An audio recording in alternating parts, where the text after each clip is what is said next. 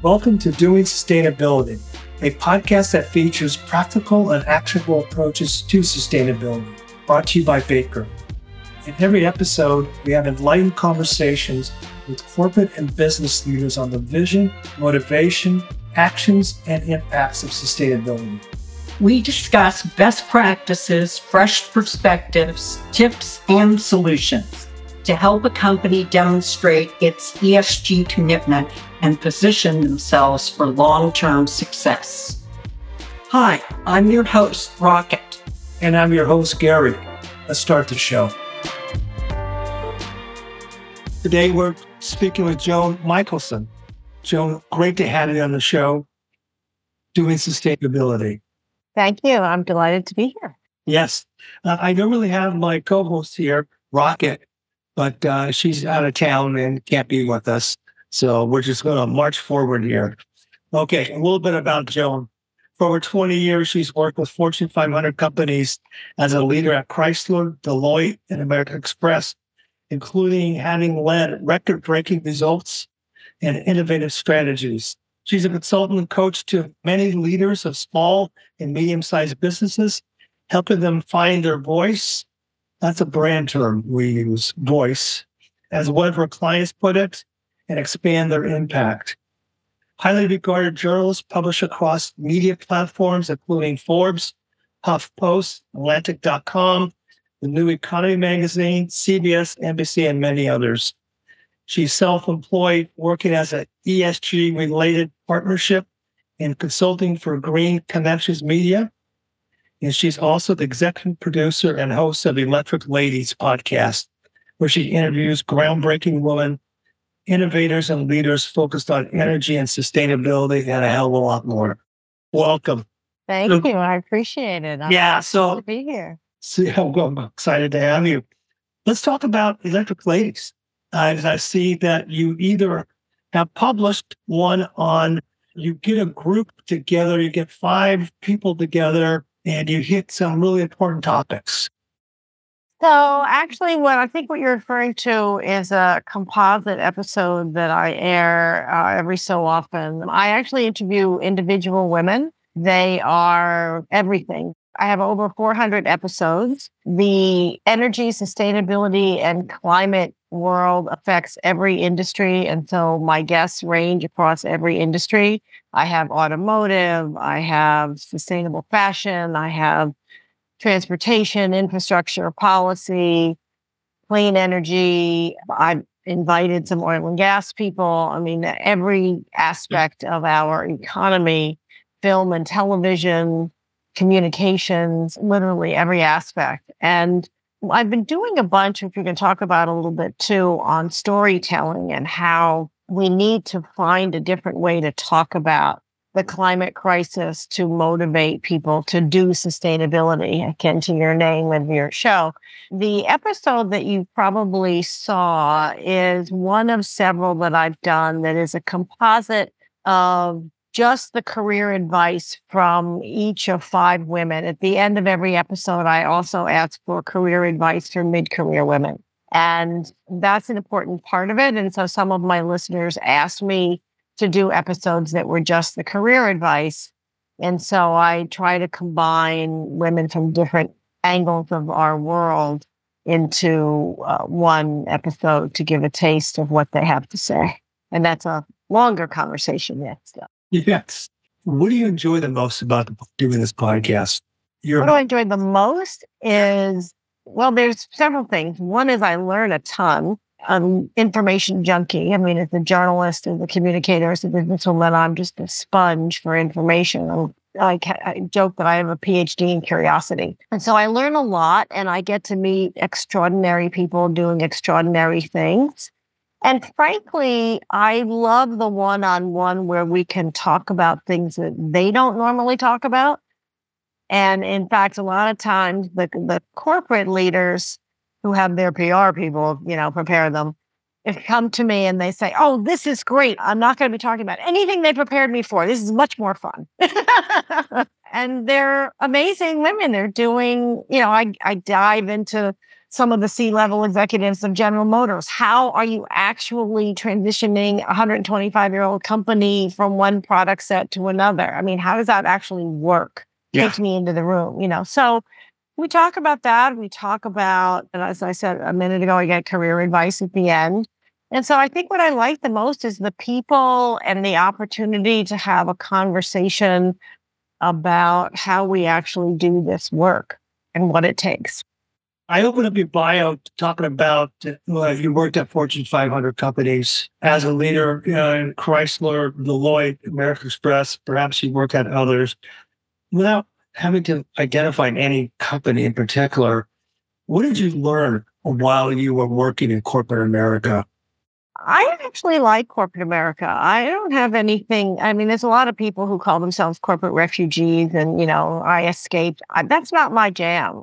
I loved the people that I worked with for the most part. I mean, there are a couple of jerks hither and yon, but we won't get into that.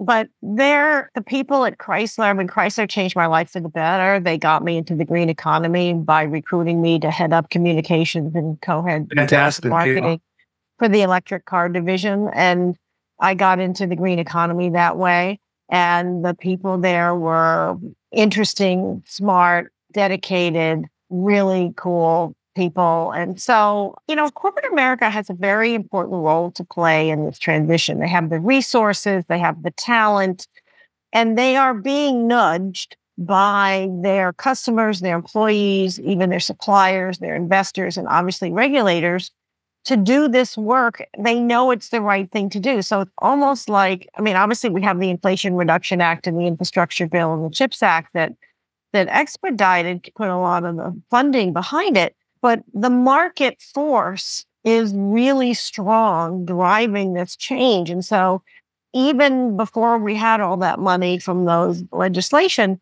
the corporate sector was doing this work anyway and doing it in many cases enthusiastically. And what's interesting, just as a quick thing to think about, is it used to be that the people who were in sustainability were kind of on the side. They were, okay, well, we'll just put them over here. And they didn't have a budget and they didn't have a team and they didn't have, there was kind of a placeholder. Now their talent is being tapped into the C-suite because it's like, wait a minute, we don't have a choice. We have to do this. And now we have the regulators and we have the SEC. And so that talent actually has a more center stage.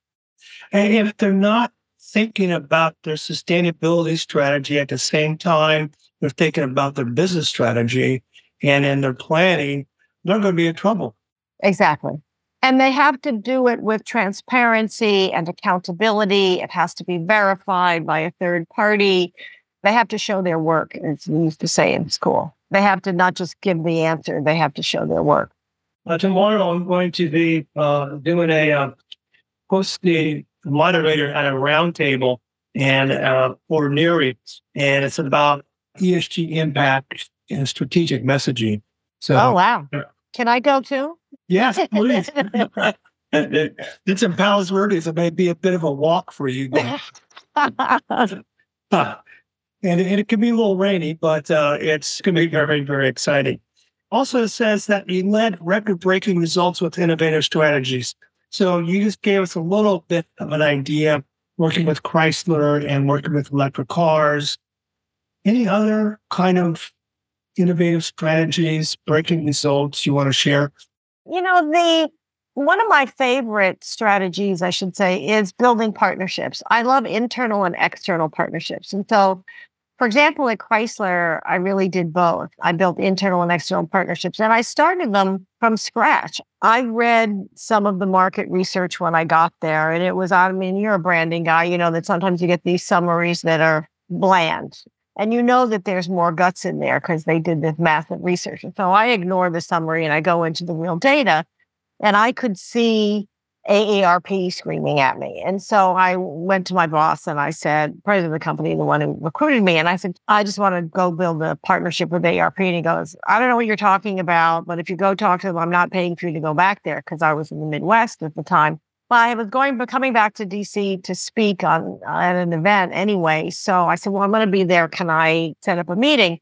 So I cold called. I literally cold called AARP. I got this guy on the phone and chatted about the cars. told him I was going to be in DC. Make a long story short, I made a meeting with him. I walked into the meeting. I thought it was going to be him and me over his desk, and there were 6 people in a conference room.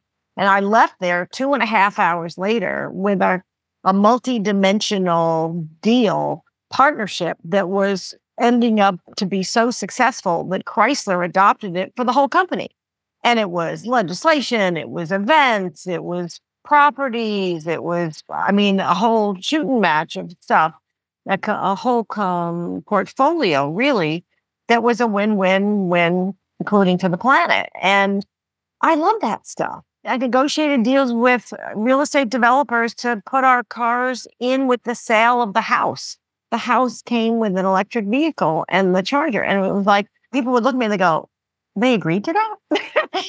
Like, so partnerships are, to me, the magic, because it's leverage, it's creative, it's building relationships. They drive results exponentially. Yeah. I'm going to change the topic on you. I'm going to talk about, Okay. I think the topic is greenwashing. I read an article recently about Ford and GM, how they lobbied the Trump administration in 2017 to weaken fuel standards, while publicly they were touting their commitment to the Paris Accord.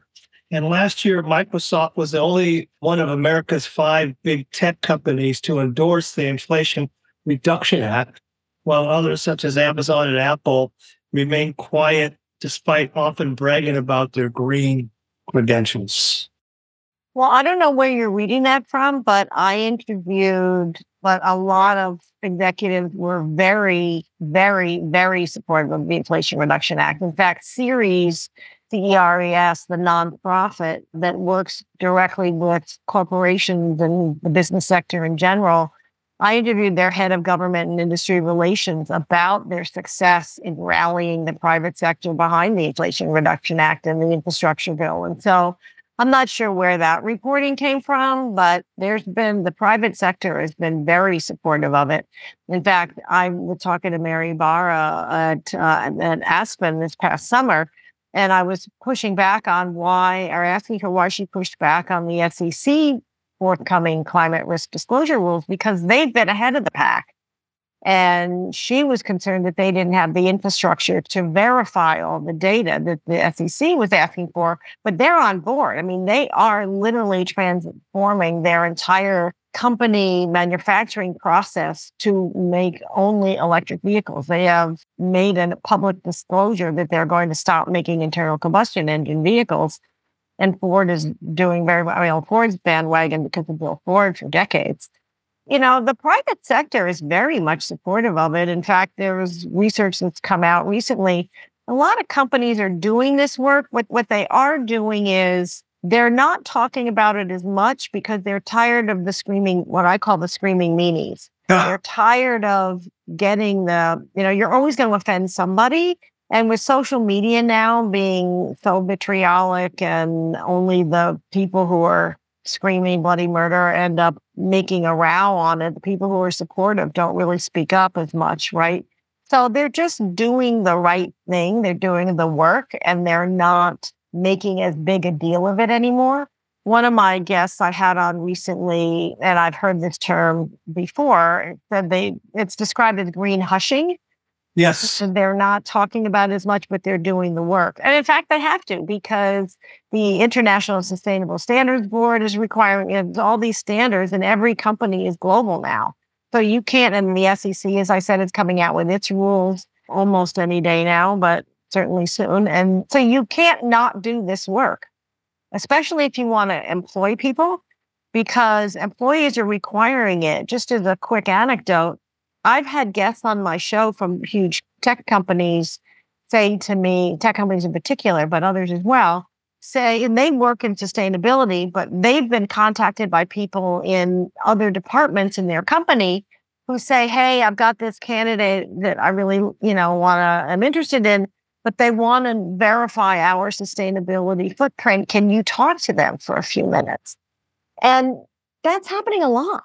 I mean, there's studies that show something like 62% of people really any generation, but especially in millennials and Gen Z, they only want to work for companies that have a bona fide sustainability Yes. ESG program, and they want to validate it. Yes. They want to be a part of it. They want to be a part of it. They want to be a part of the solution, not a part of the problem. Exactly. Let's talk about how you help small and medium-sized businesses find their voice and expand their impact. I do the same sort of thing in a branding sense, but I'm curious to hear your approach. Well, the approach is dictated by the challenge, right? So I've had energy related consulting firms who come to me, we're not getting the traction that we should, especially with speaking and blah, blah, blah that we're doing. And so what we look at is, what is the message that they are burning to get out? What's working? I mean, I have strategies for mapping stuff out and seeing what's resonating with who, where, how, and you don't always know the why, but you can kind of deduce it. I mean, there's all kinds of tools. You can use surveys, you can use existing, and I mean, conducting original surveys, but you can also use existing research. In today's world, there's so many ways to get your content out that it's more about being heard as much as it is about figuring out what your voice is. And even when I'm doing coaching with people for their own careers, it's about what parts of you do you want to give a voice to? And a company is the same thing. In branding, it's a personality, right? And so it's, what do you want to put forward first? What is the voice that you have, either of the organization or of you? And what parts of that portfolio of what you do is most relevant today? What's the intersection between what you do well, where the marketplace is, and the message you really want to get across? And it's in that Venn diagram is where the magic is. And then we see what fits with that and how do you express that in different avenues. Some of my clients have ended up writing books, organization or individual, some of them. And I mean, I think creating content is a really good way to show what you know. We can't give out free toothpaste, so we can give out free knowledge, right? So it's an important way, and there's all these free workshops and stuff. So it really depends on what the organization is doing and what industry they're in. I mean, I could do a hot seat with somebody and figure out where they're an angle that they might go to off the top. But it really depends on where their intersection is with the clean, green economy, too, because a lot of these companies, I mean, obviously I'm in this sector, and so people come to me because I understand their world. But I also have companies come to me and say, we've been, we see, or there's somebody on their team who says, I understand that there's this opportunity, especially with the new federal funding, but I don't know how to get this across to my management. I don't know how to help the company pivot to tap that part of the economy and those benefits. So can you help? And so we develop strategies that both show, one angle is showing the management team where these opportunities are and what for their business specifically. And then we put together strategies for how to help them actually tap that. And so it really depends whether they're financial services, automotive, clothing, energy. It's obviously energy is energy. But even so, in today's world, there's almost so many choices that you have to decide where your sweet spot is and then build from there. You also do consulting with boards on ASG. I'm guessing they're starting to get it. What are the biggest challenges you see today with boards, and especially around, of course, sustainability, doing sustainability and ESG? It's interesting. I am faculty in an organization called Competent Boards, which does training for boards of directors and prospective boards of directors. And I focus on ESG and more specifically, even both on the strategy, but also on the communication side and where the intersection is with storytelling, communication, marketing, et cetera. And so the challenge is really, to me, helping some of these boards don't have an operational role. They oversee the operators, the management team. People on the board of directors can't go in and develop a marketing strategy. So it's ultimately influence management. And so what I talk to them about is, how do you know that your organization's entry point is on ESG, and who do you need to persuade to see where the revenue opportunities are in this? So, because obviously with the Inflation Reduction Act and the Infrastructure Bill and Science and Chips Act, it's $3 trillion with a T that is there to apply for, but also to leverage, because the whole point is to use that as leverage of private capital, right? So these are opportunities. It takes away some of the technical risk. It takes away some of the financial risk. I mean, even big companies can access some of this funding if they're doing the right thing, doing some of these technologies, and they have too much risk. And so if you show that to a board and say, okay, do you want to leave money on the table, or do you want to seize this opportunity? And by the way, if you want to seize the opportunity, you have to move now, because somebody else, your competitor, is going to do it. So you're either going to lead, follow, or get out of the way. And when you put it in stark P&L terms, they have to take notice because that's their fiduciary responsibility, but they do take notice. And more there's ESG related committees, especially because of compliance issues. They have to report this stuff. And if they don't have the right tracking, you get the board's attention when you talk about compliance and profits. And then you also tell stories of their competitors doing this kind of work, et cetera. And again, it's telling that story, but it's also it's like any other negotiation, you find your champion.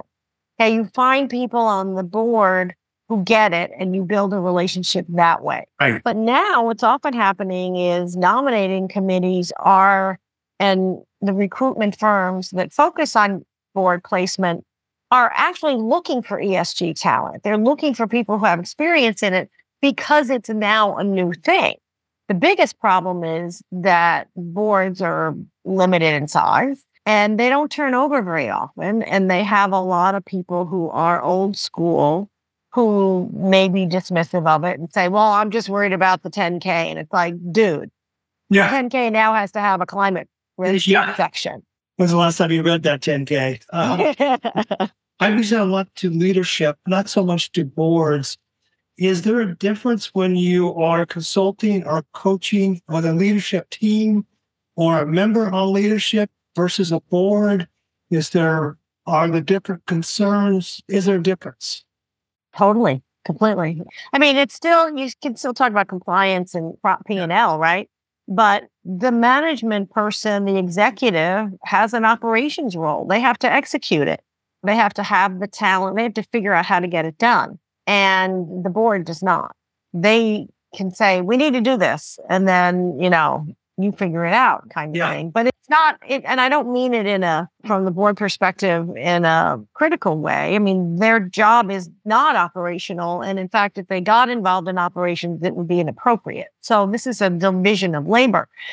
The other piece with management is looking at what are the assets, both in terms of resource dollars, physical resources, i.e. equipment and properties, but also talent that they have now that they can leverage to get this done, that they can use more efficiently and effectively to get this done. I mean, I'll give you an example. I interviewed the chief sustainability officer of a huge worldwide hotel chain.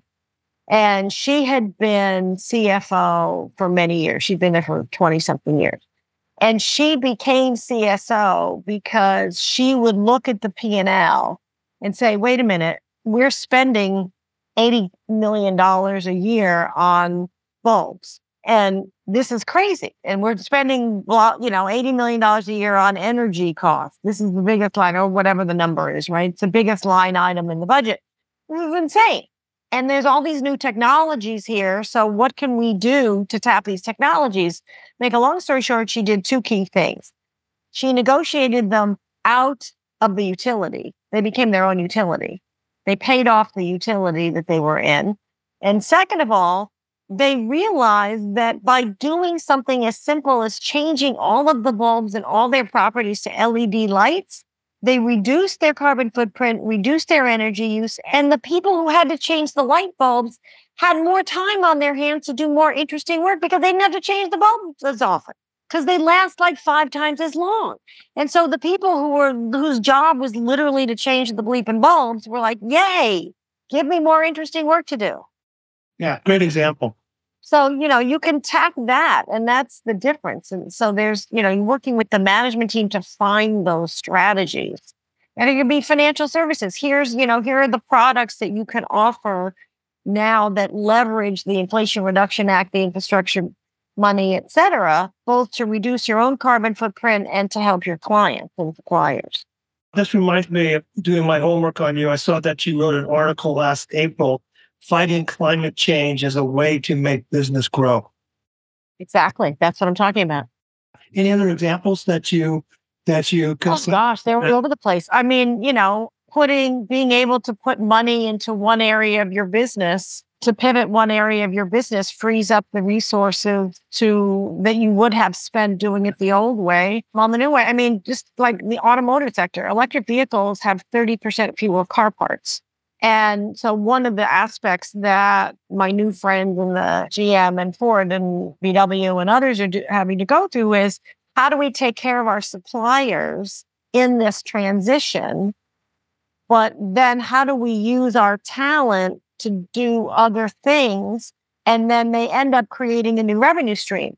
Another interesting example is, I think it was Dell, was one of the tech companies, told me that they publicly announced their goals in reducing waste and reducing energy consumption and emissions. And people all over the company came up with cool ideas. And one guy discovered that they could use the byproduct, the waste from one of their manufacturing processes, to make an entirely new product that they could then sell, and created a whole new revenue stream. And this is what's so exciting today about this challenge and finding these opportunities within these challenges. And we talked about Gen Z earlier, and it doesn't have to be Gen Z. It could be boom. I don't care, but people love a challenge. We all love solving problems, and there's so many opportunities out there. Some days it's so easy to feel discouraged, but most of the time it's so encouraging what has been done and what can be done. Well, that's what I love talking to these women and yes, I only interview women on my show, because they're on the front lines doing this work, and they're all doing amazing stuff that they don't really get to talk about all the time. And one of the things we get to talk about is, how do you drive innovation from doing this work, and how does doing this work drive innovation? Both directions. It's a motivator. It's like any other constriction, constraint, the constraint of trying to reduce emissions or reduce waste or reduce energy becomes a creative force to help you come up with a different solution than you ever thought of. We'll give you an interesting example. I mean, I went to Iceland. From the country brought me out there. And one of the things they have is they have these office parks, quote unquote, that are circular economies in their own right. So in order to qualify to be in that office park or in that property, you have to show your sustainability profile and the work you're doing. And then you also have to be able to use one of the products or byproducts from one of the other tenants, at least one of the other tenants. And the byproducts or products that you put out have to be able to be used by somebody else in the property. And so it's literally a little mini circular economy in each property. I mean, that's magic. I love that. Yeah, that's one of the things that I wrote about is, one of the lessons we can learn from Iceland. They're now also 85% renewable energy. Great example. I've redesigned the show. I'm trying to keep it to an hour worth of content. Okay. This is fantastic.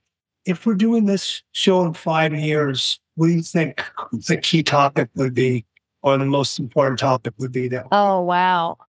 Well, I think there's a lot of things. One of them is, I think we'll talk about the impact of this $3 trillion from these bills, because you can't ignore $3 trillion, and they're a big shove in the right direction, in that direction. I think we'll be talking about what an impact mandated disclosure has made, the SEC rules coming out, and the International Sustainable Standards Board, the ISSB criteria, and all those requirements. Even now, you can't get a government contract or or many private sector contracts without reporting this stuff and showing how it's verified.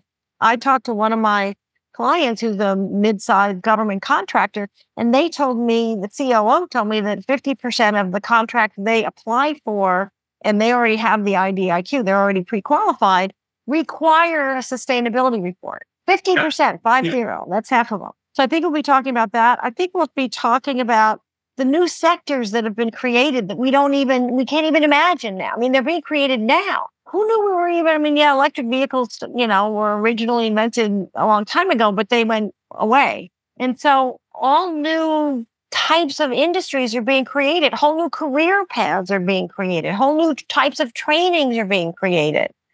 So I think we'll talk about that. And of course, you can't ignore the impact of AI and robotics on all this too.